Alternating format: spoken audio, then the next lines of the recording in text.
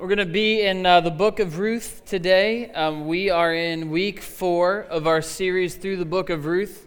We are actually in chapter 3 of the book of Ruth. If you don't have a Bible, you're actually welcome to make your way to the table that's in the back of the room. You'll find Bibles on that table that we would love for you to take home with you today, as well as mugs that we'd love for you to take home and books as well. If you have a moment to fill out a Connect card, I would love for you to do that so we can pray for you this week. You can drop it in the offering box. It's also back there on the back table.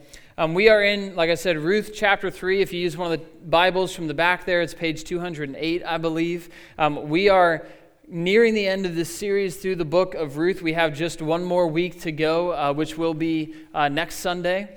And we have gone through lots of different events in the life of Ruth. Where we left off last time is that Ruth, widowed, is in the fields of Bethlehem. She's gleaning and trying to make a living and provision for her and her mother-in-law, Naomi.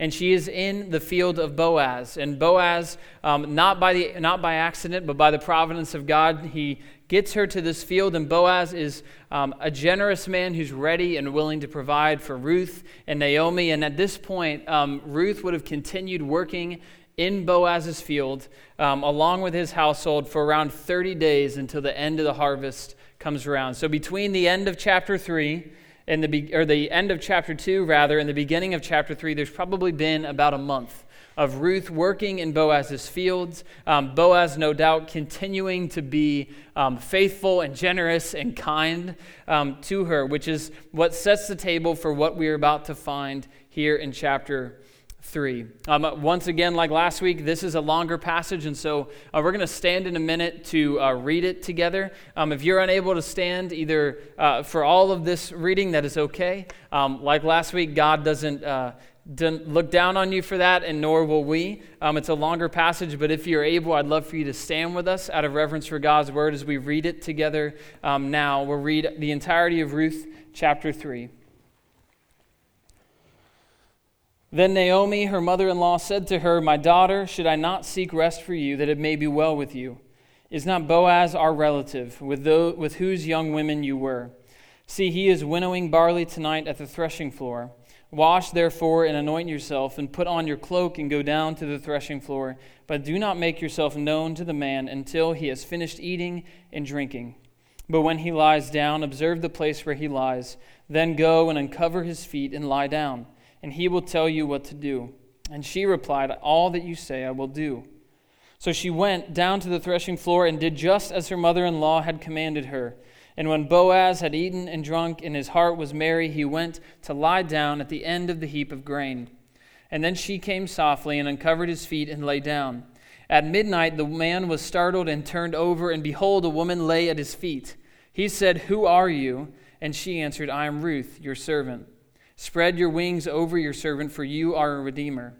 And he said, "May you be blessed by the Lord, my daughter. You have made this last kindness greater than the first, in that you have not gone after young men, whether poor or rich. And now, my daughter, do not fear. I will do for you all that you ask, for all my fellow townsmen know you are a worthy woman. And now it is true that I am a redeemer, yet there is a redeemer nearer than I.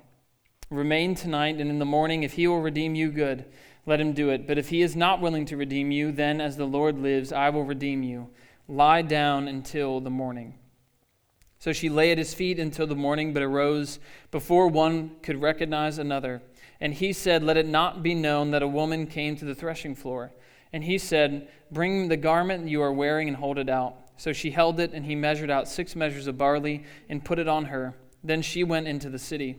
And when she came to her mother-in-law, she said, "How did you fare, my daughter?" Then she told her all that the man had done for her, saying, "These 6 measures of barley he gave to me, for he said to me, 'You must not go back empty-handed to your mother-in-law.'"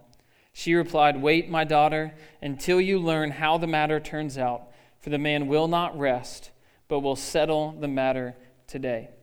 This is the word of the Lord. Thanks be to God. You may have a seat. We'll pray together.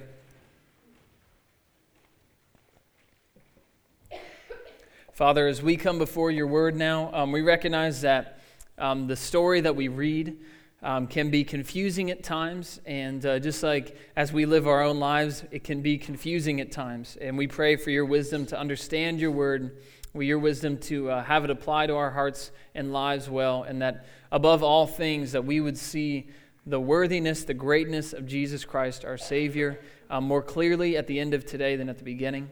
And we pray all of these things in His name and in the power of the Holy Spirit. Amen. Amen. So as we come to this story, I admit, and we would all admit that as we read it, parts of this story seem rather bizarre to us as we read them, right? As you read a story about a woman who goes in the middle of the night and uncovers the feet of a man and then lays down at his feet, he wakes up probably around midnight, and then they have this conversation about spreading his wings over her, and then he's like, all right, well, if somebody else spreads his wings over you, then he gets to do that first, and then I'll come over if he doesn't do that. And a lot of this can seem really bizarre, and so we're going to work our way through it, and you see that there's a lot of Old Testament and historical culture that's coming into play as we read this story. But there's three main sections of what's going on here. So if you're somebody that likes headings and structure and everything like that, then it's the plan is the first thing that we'll talk about. We see the plan that Naomi has in 2 through 4. We see the proposal that Ruth brings to Boaz, and then you see the problem or the complication in the last section. And we'll go through all those things and then talk about how this story really matters to us today at the end. And so the first thing that we see is that Naomi introduces all of this with this question. My daughter, Naomi, the mother-in-law, speaking to her daughter-in-law, should I not seek rest for you that it may be well with you? That it may be well with you. See, this is really interesting because Naomi says something that kind of parallels what she said in Ruth chapter 1, verse 9.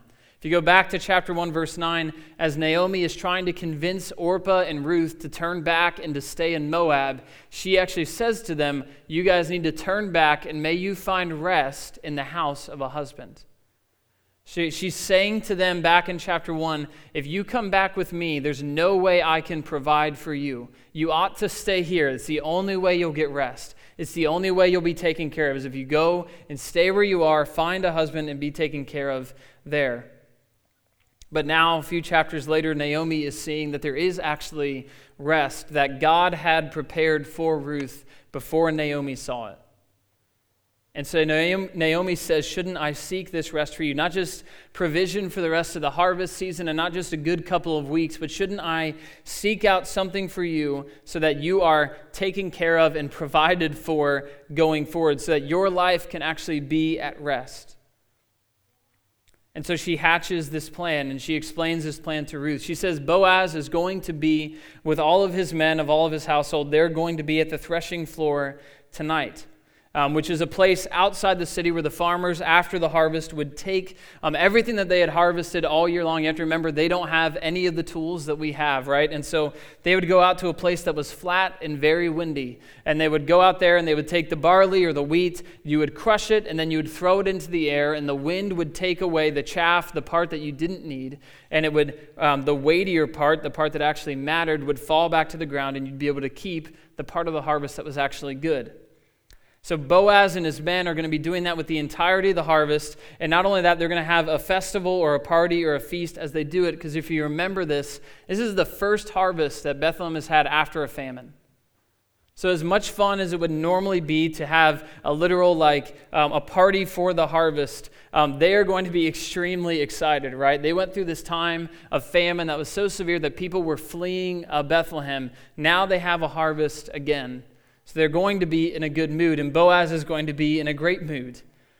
And Naomi wants Ruth to have a moment where she can talk to Boaz alone, and he will be in a good mood. And so as she talks to him and brings up marriage, he's ready perhaps to hear it. Little does she know that Boaz needs no convincing on this matter, but that's still the plan and a wise plan that she has. So all these directions that she gives, she says to go and to uncover his feet and lay down. These are strange to us, but they're really not so strange to Ruth. On the first hand, we have to remember that this is what's really going on in all this is a marriage proposal. That's what's happening. And we can see this clearly even from the fact that it starts with Naomi seeking Ruth's rest in the house of a husband. So everything that she's giving to her, all the instructions are about this marriage proposal. And even as she goes to uncover Boaz's feet, this moment and expression, even in the culture of this intimacy between them in a very intimate moment. And you also know that a marriage proposal is going on here because of how Boaz responds to all of this.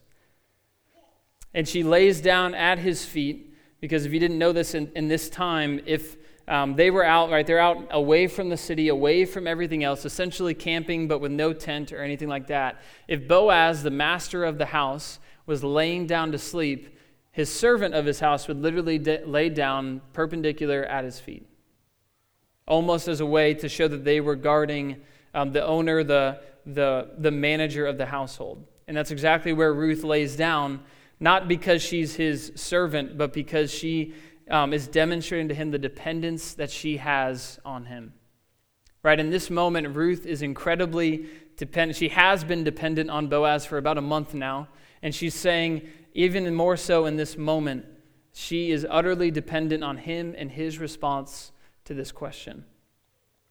So some people read into this chapter. You might read people on this chapter. You might hear people speak on this chapter. And I think that they read into all these details, and they insinuate all sorts of inappropriate things that happen at the threshing floor. And then they sort of point, like there's a bit of a feeling we can have of like that's somehow the more faithful interpretation. But I'm here to tell you today that there's absolutely no evidence of anything like that happening in this story. We have to think, first of all, how out of place it would be. The entirety of this story, Ruth and Boaz have basically had like almost perfect character, like as perfect as anyone can appear to be, these two people. So then all of a sudden, why would it make sense that in this moment they decide to throw all of that away?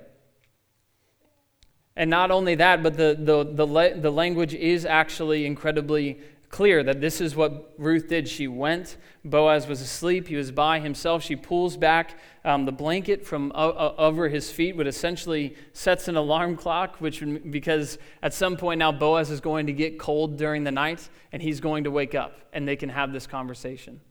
And so Ruth does that and lays down crosswise at his feet to show her dependence upon him in this moment.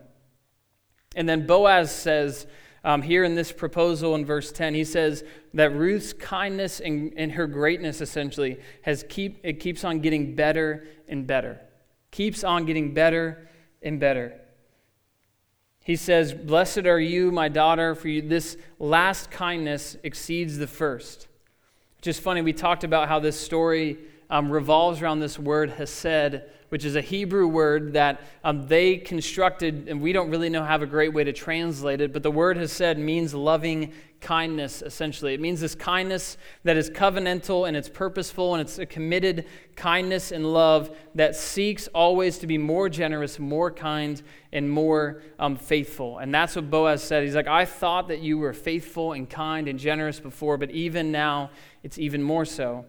Because apparently Ruth, whether she was a really attractive woman or whatever it was, she would have had the means apparently to seek after other men to marry, whether they were poor or rich. And apparently there's a bit of an age gap between Ruth and Boaz, right?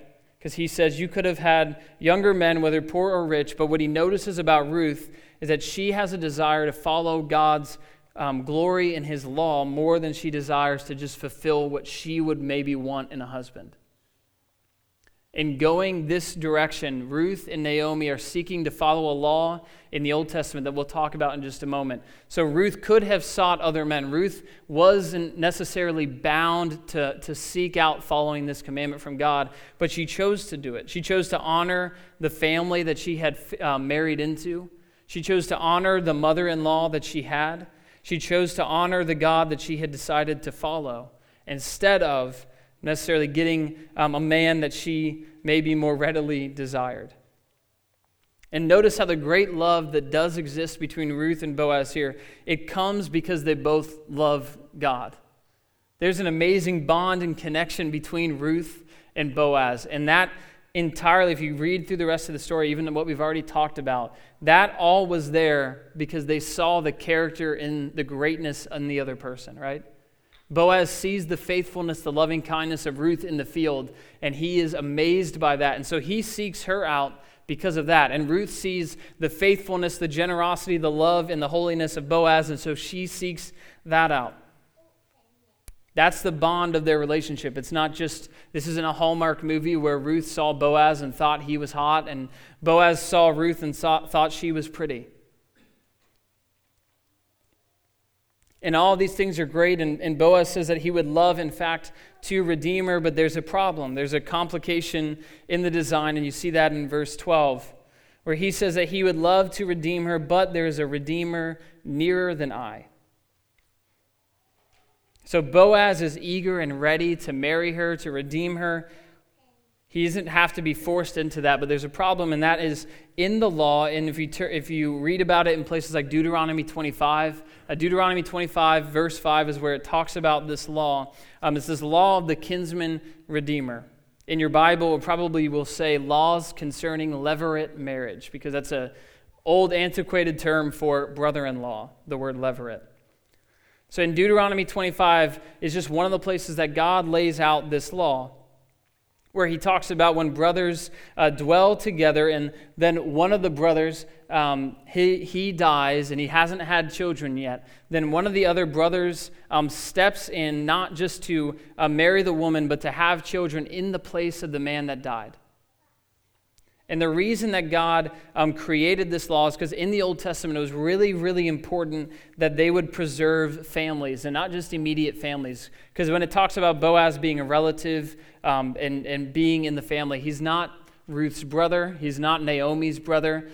Their conception of the family was a bit bigger than what we have. Okay? And so we're talking about preserving the lineage of tribes of Israel. That's why this law exists. And we're going to get deep into the weeds for just a second about Old Testament law. I promise you that it matters. I promise you that if you stay with me, we'll see why this is a really glorious thing. And so God assigned all these different duties to these family members in the Old Testament. This wasn't just about marriage. It was things like if one of your relatives was in debt and they had to sell their property, then it was one of your kinsmen redeemers, somebody who was related to you, who would go and pay and bring that land back into the family. They would pay on your behalf because Israel had been given permanent plots of land in the promised land. And so God says, I don't want that land to get scattered across different families. It's supposed to stay in the tribe that it was allotted to. And so if your brother-in-law, if your nephew, if your uncle had to sell off his land because he was in debt, it was up to you as a near relative to pay for that and bring him back, to care for the man in your family that was in debt, or woman in your family that was in debt. Not only that, but if one of your relatives was killed, it was actually on the same person to go and to seek justice for the man or the woman that had been killed. The same relation. Not only that, but if your brother or sister or a relative was so in debt that they had to sell themselves into slavery, then it was on the kinsman redeemer to go to buy them out of slavery, to bring them back and make them a free person, again, to pay their debt. So these are just like the gleaning laws that we talked about last week. Part of these things is the fact that God is trying to provide for the weak and the needy among the people of Israel, right? The people who got into debt and couldn't provide for themselves. The widow who was left without any means of provision for herself. God is creating these laws, yes, to take care of them in one sense, but he's also trying to preserve justice at the same time. But lastly, in this case, he's seeking about creating and keeping a family line going. A few things that I think are important to clarify about this law, because we can read it, maybe you read it in Deuteronomy 25, and it seems very cold, and it seems very odd. This law, it's not, I just want to clarify two things. One, it's normally applied to younger brothers who are still living amongst each other. So it's not necessarily about the normal way that this would go is not that if we put it into modern terms, like a widow is widowed in Ohio and some way distant cousin that she's hardly ever heard of from Arkansas is like, all right, it's my job to fly to Ohio. And no, it's normally younger brothers who still dwell together, assuming in many ways that that man who was to marry the woman was not already married. All right, so this isn't God just sanctioning polygamy. There's nowhere in the Old Testament and the New Testament, in the entirety of the Bible, where God ever says that polygamy, having more than one spouse, is a good thing or holy in any way. So it's neither of those things, and it's also, although this is tied up with the person who buys back property, this is in no way treating the woman in the marriage like property. We could read this and maybe think that the duty of the man was just to step in and provide offspring, and that wasn't actually supposed to be married to her. No, the man was actually supposed to be truly married to the widow, right? So he couldn't just marry this woman and then treat her poorly because, after all, I was kind of forced into it. No, God says, you find the widow, your heart should break for her, your heart should want to provide for her, your heart should want to love her, so step into that marriage, into true and legitimate marriage all on its own.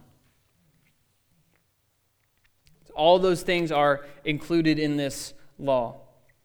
I want to make sure we understand why this is so important, because after all, why on earth would this matter so much to God, right? Why would this be such a big deal that you would have a law that requires something like this to happen? It's not merely about inheritance.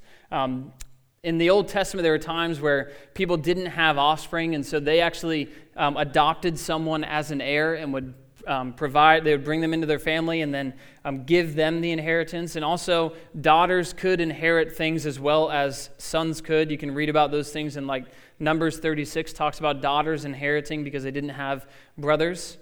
So this is partially about keeping land in the family, but I think the most important reason that God had this law in place is because it was supposed to preserve the physical lineage that would lead to the Messiah. That's the most important part of this, is that all throughout the Old Testament, the Jews are told, you have a Messiah coming. Abraham is told, of your offspring. Isaac is told, of your offspring, right? David is told, of your offspring.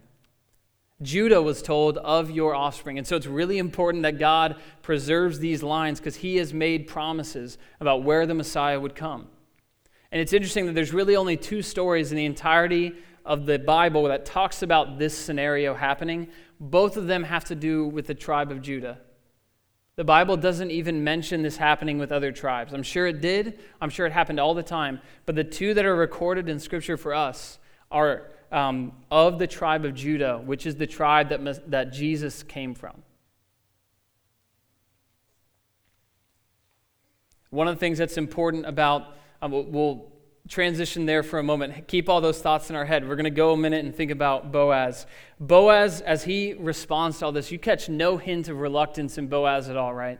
Boaz is ready to provide for Ruth, to marry her. He is excited to do that even. He volunteers before he knows that somebody else has the first chance to do it. Boaz still says, I really, really want to.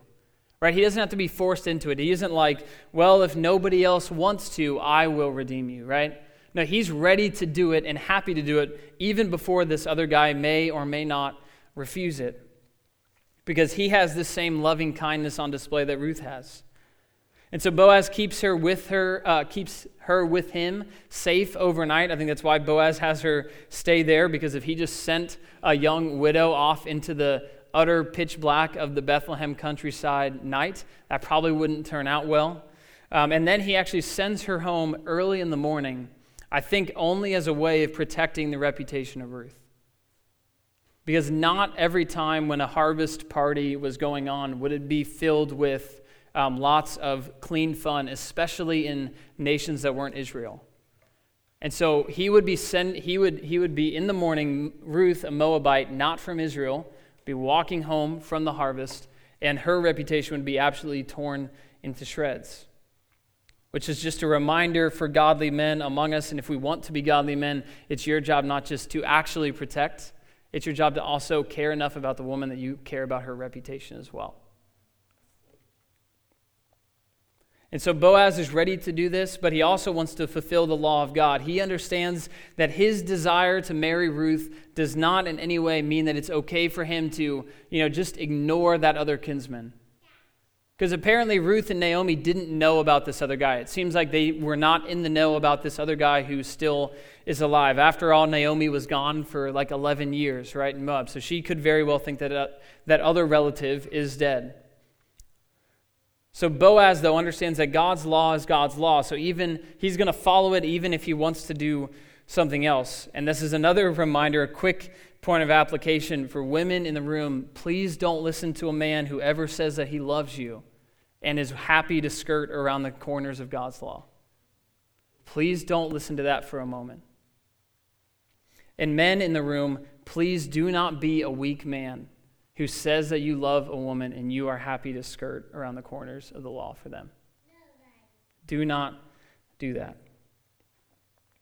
Godly love never forfeits God's commands. Godly love never forfeits God's commands. So Ruth gets home.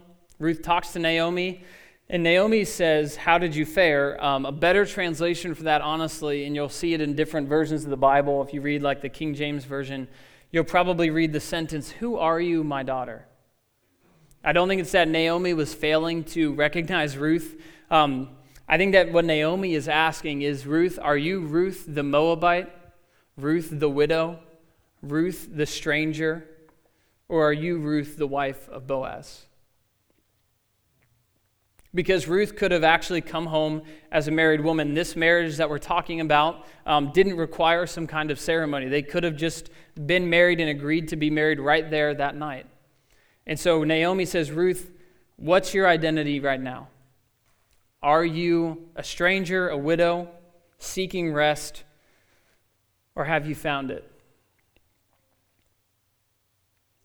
And you get this great word about Boaz and his character at the end of this chapter, where it says that he will not rest until he settles the matter today.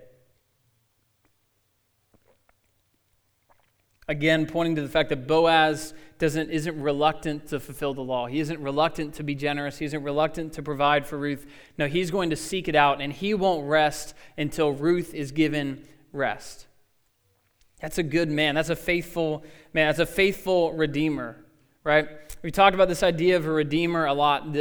Whenever the Old Testament people of God would have heard the word redeemer, maybe when you think of the word redeemer, you probably think of Jesus first and foremost, of the Messiah, of the one who went to the cross. But the Old Testament people of God probably would have thought much more about this office of a relative, more than they would have thought about this greater revelation we have of Jesus Christ on the cross. You say redeemer to someone in this culture this time, they're going to think of the cousin, of the brother who would have been responsible to care for them if they were in need. Because what redeem literally means is to buy back or to bring back or to restore. So that's what Boaz was trying to do here. He is here to restore the fortunes of Ruth. He's here to restore the house of Elimelech where all of the men have deserted it. Boaz is here to do that. So redeemers step in on behalf of somebody else, right? A redeemer steps in to buy back, to bring back, to buy land, to bring it back into the family, to buy slavery, to bring somebody back into the family.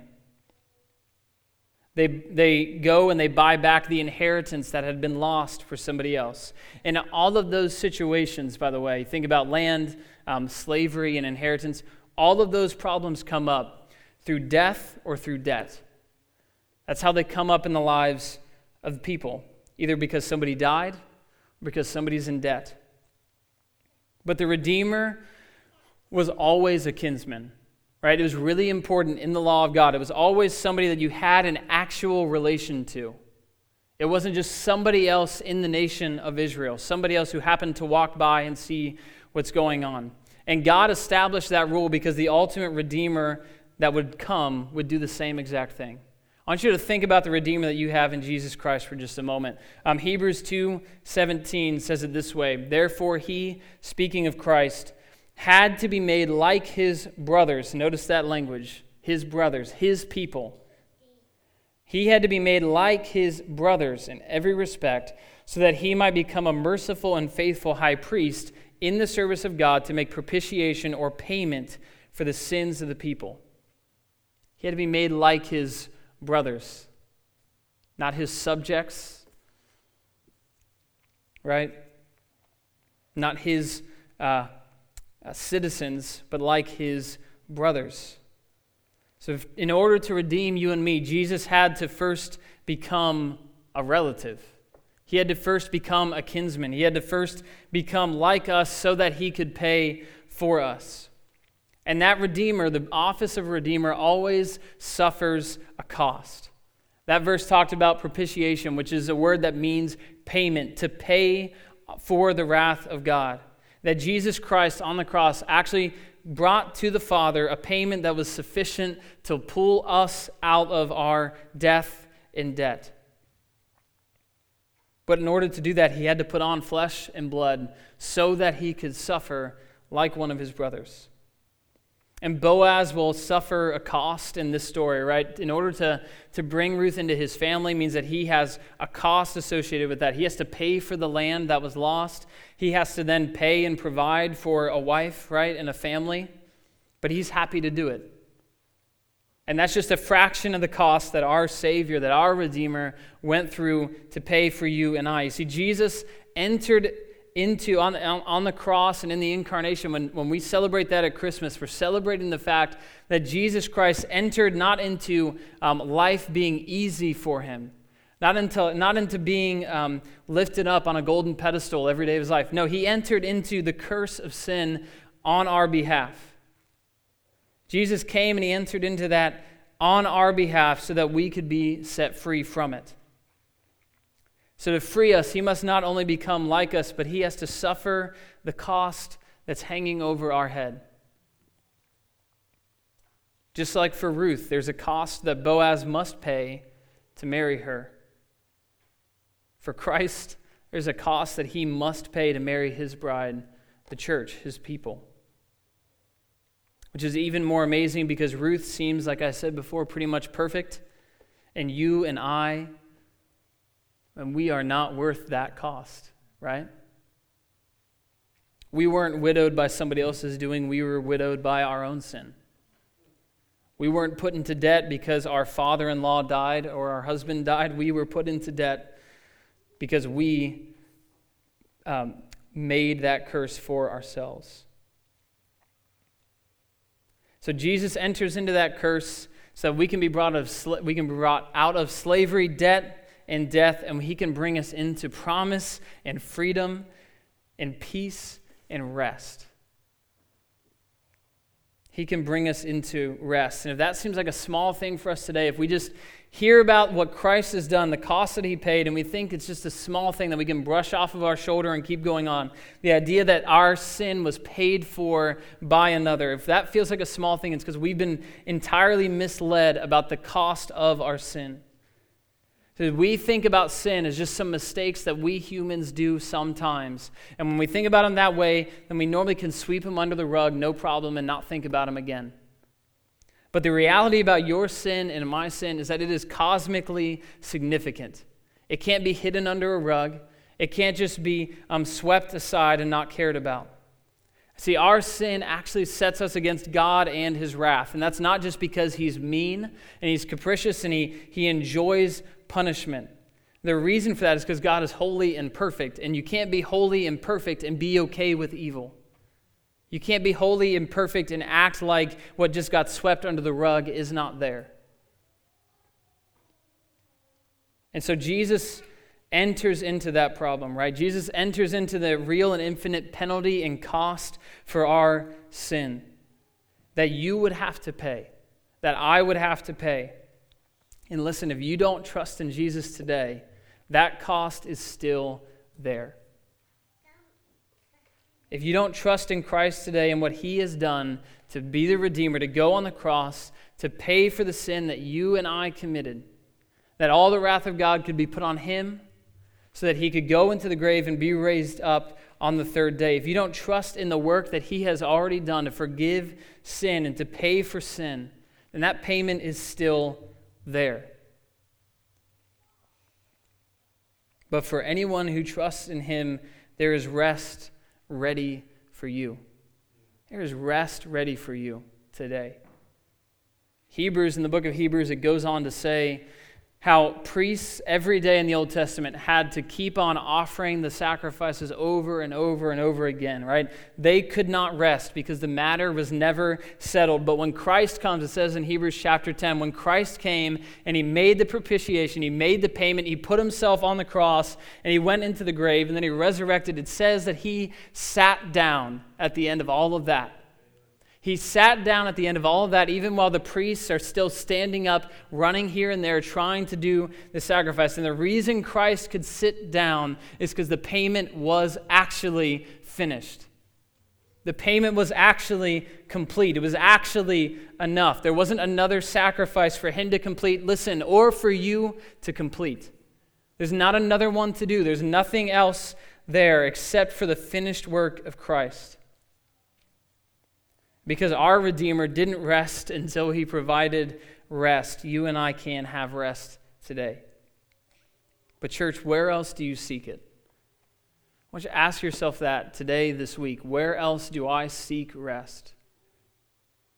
Who else do I look to provide for me assurance? Who else do I look to provide for me feelings of belonging and peace and security and rest? What else do I believe is going to give me what is actually needed? Because there's really only one Redeemer available for you today. But the good news is that he welcomes all who come to him. He welcomes all who come to him.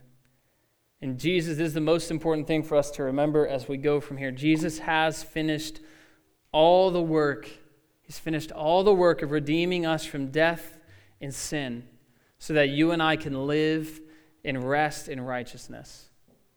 Jesus has finished all the work of pulling and buying you and I out of death and sin so today you can live and you can rest in righteousness, in freedom, in peace, in life. Let's pray together. Father, we are thankful that we have a Savior to rest in and to trust in, and we thank you that his work on our behalf is always complete.